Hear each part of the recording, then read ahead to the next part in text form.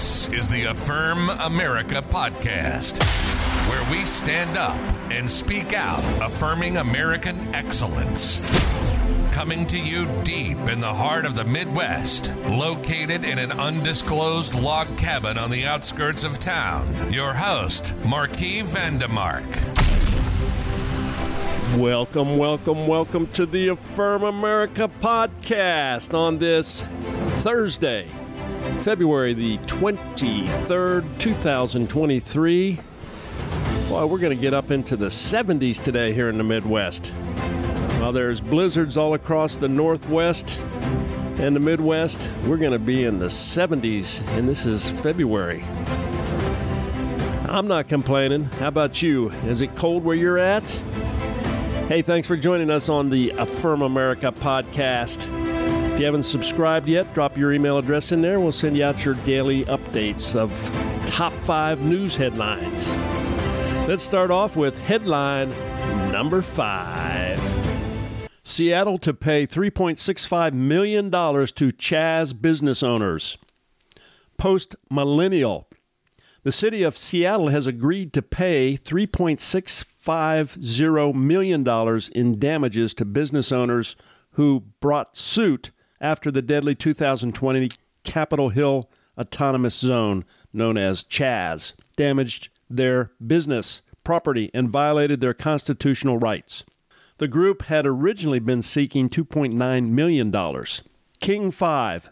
In a statement, plaintiff attorney Angelo Calfo said residents and businesses will be compensated for the city's mishandling of CHOP that resulted in a significant increase in crime and even loss of life. Additionally, Calfo said the lawsuit exposed a cover-up that high-ranking officials destroyed text communications.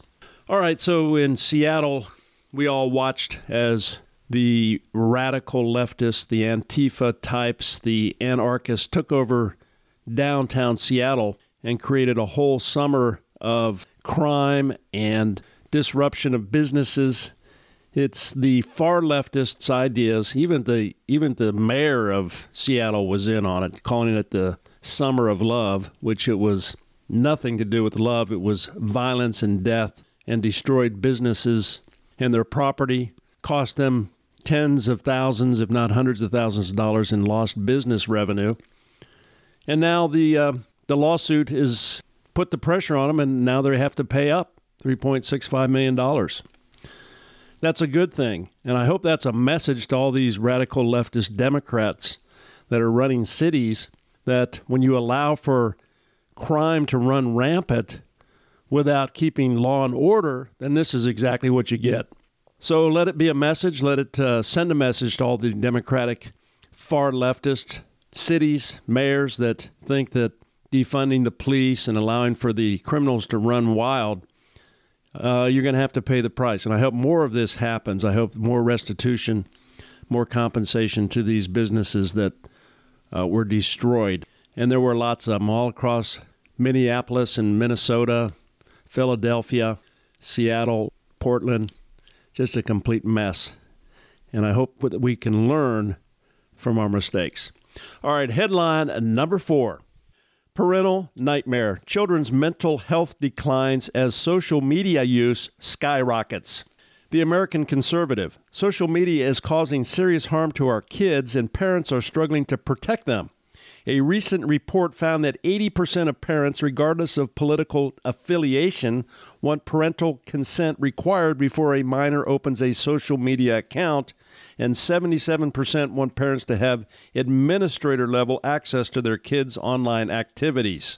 However, parents alone can't address this problem, and current federal laws are not up to the task. Teens are more depressed and anxious than ever before, and nearly 3 in 5 teen girls felt persistent sadness in 2021, with 1 in 3 considering suicide. Predators and harmful content are also a major concern. Sadly, current laws such as COPPA and Section 230 are inadequate in protecting children online. This is where Congress needs to step up and find solutions that truly protect our kids. We need to protect our kids from social media and ensure they grow up in a safe and healthy environment. All right, so a lot of this stuff's been coming out, especially on Facebook, what they do, how they manipulate and create engagement using algorithms, using psychological techniques to engage people and to create monetization and to keep them on social media. It's very destructive. We can see the results. There needs to be some reckoning. Congress needs to step in, figure this out, because it's going to destroy an entire generation of our young people. When you think about the percentages of young teens that feel sadness and want to commit suicide, you know there's something going on there that is nefarious, something that is not healthy emotionally and spiritually for our kids. So with all the benefits of social media and the internet, there are some definite downsides. And this is just one example of how social media is the negative side of its development and how it's being used. So Facebook, YouTube videos, the culture, there needs to be some way in which this can be regulated and put into a position where it's not harmful, but only uplifting and positive messaging for our children. All right, headline number 3. The latest insanity. Rolling Stone magazine celebrates cancel culture as good for democracy. Rolling Stone. In an article for Rolling Stone, Ernest Owens argues that cancel culture is a powerful tool for democracy, allowing the marginalized to hold the powerful accountable.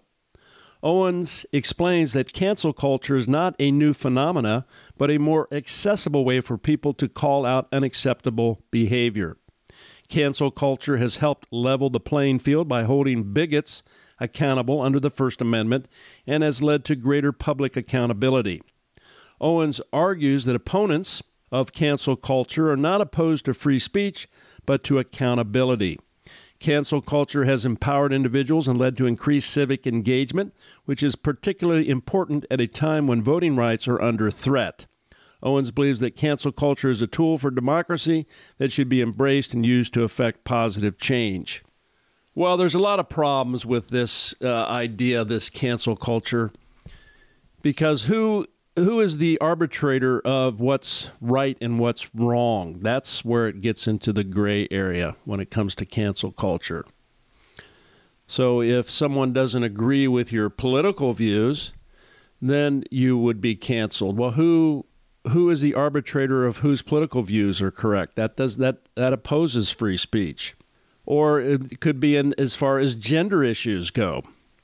I think the vast majority of the American people believe that there are only 2 genders, yet the far left has a list of, last time I saw, I think 63 different gender identities, which is insanity.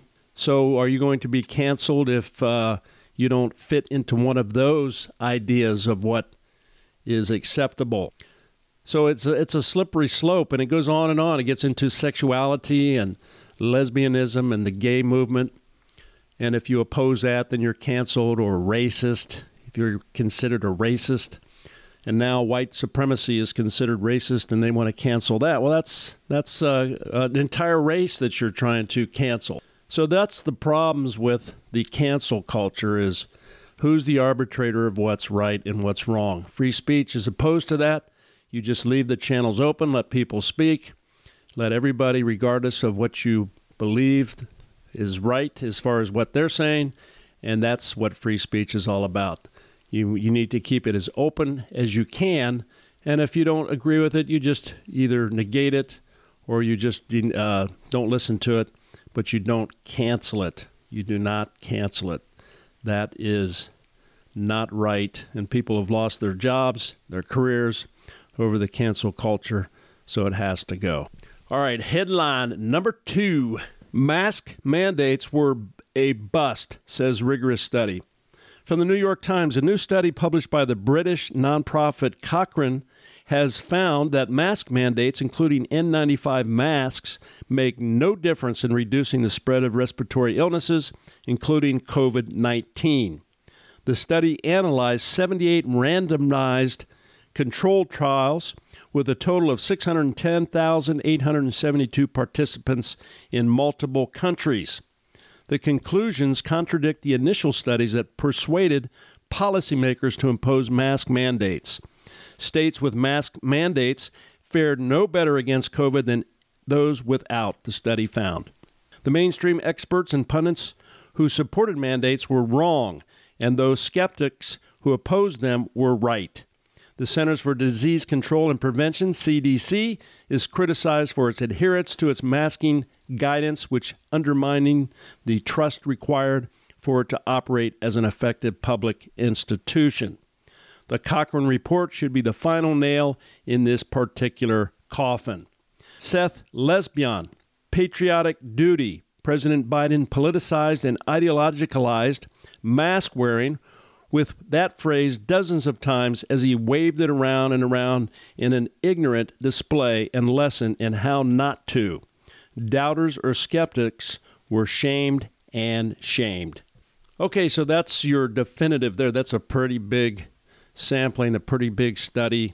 A lot of those who were in the know, who looked at all the data, came up to that conclusion a long time ago that the masks just don't work.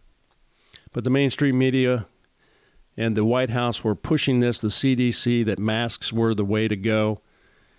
And it's destroyed an entire generation of young people, especially the very young, that were wearing masks because they couldn't see people's expressions, their smiles, their faces. And it was very destructive emotionally and spiritually for young people, especially in the kindergarten through the first, second, third grades, when they're very much in their developmental stages and their faces were covered by these masks. And it just doesn't work. So it was just absurd, and everybody was being forced and shamed if they didn't wear them and criticized. We saw all the news articles. Even some people were arrested. They didn't have a mask on. So this is the dangers that we have when the administrative state, when a country locks people down, imposes their ideas on the mass public. So this study, I hope, is as they said, the nail in the coffin for masks. And I hope that people get back to normal and just don't wear them anymore because they're definitely ineffective. All right, headline number 1. Trump visits East Palestine, brings hope, and donates supplies. From the Daily Wire, former President Donald Trump visited East Palestine, Ohio on Wednesday afternoon and criticized President Joe Biden over his lack of attention toward the small Rust Belt community as citizens grapple with the recent train derailment and subsequent chemical fallout. Trump toured the town alongside Senator J.D. Vance, Republican from Ohio, and criticized his successor during a press conference held with local officials. Quote, I sincerely hope that when your representatives and all of the politicians get here, including Biden, they get back from touring Ukraine, that he's got some money left over, end quote. The former commander-in-chief told residents, citing Biden's secret visit to the war-torn nation on Monday. The Biden administration should ensure that every family has the option of moving and homes and everything else until this thing is straightened out. To the people of East Palestine and to the nearby communities in Ohio and Pennsylvania, we have told you loud and clear, you are not forgotten, he commented. We stand with you, we pray for you, and we will stay with you. All right, so that's exactly how a leader should act. Donald Trump, regardless of what you think about him, his tactics, his character traits, his actions are what count, not what he says, but what he does. And his actions are right on. This should have been done a long time ago. The Biden administration has just not even come out and said much. And the fact that he went to Ukraine rather than visiting Ohio first, he probably should have done that first. The messaging, the optics are not good. And this transportation administrator, Pete Buttigieg, isn't any better. In fact, he's probably worse, very arrogant. And now he's showing up there today, I believe, after Trump made his visit. So that's what you have with the Biden administration. You want to see what a leader looks like? Then look at Donald Trump. All right, those are your top 5 headlines for this Thursday. Thanks for joining us on the Affirm America podcast, and we'll see you tomorrow. God bless you. See you then. This is the Affirm America podcast with your host, Marquis Vandemark. And let's never forget, America is great, and we affirm it.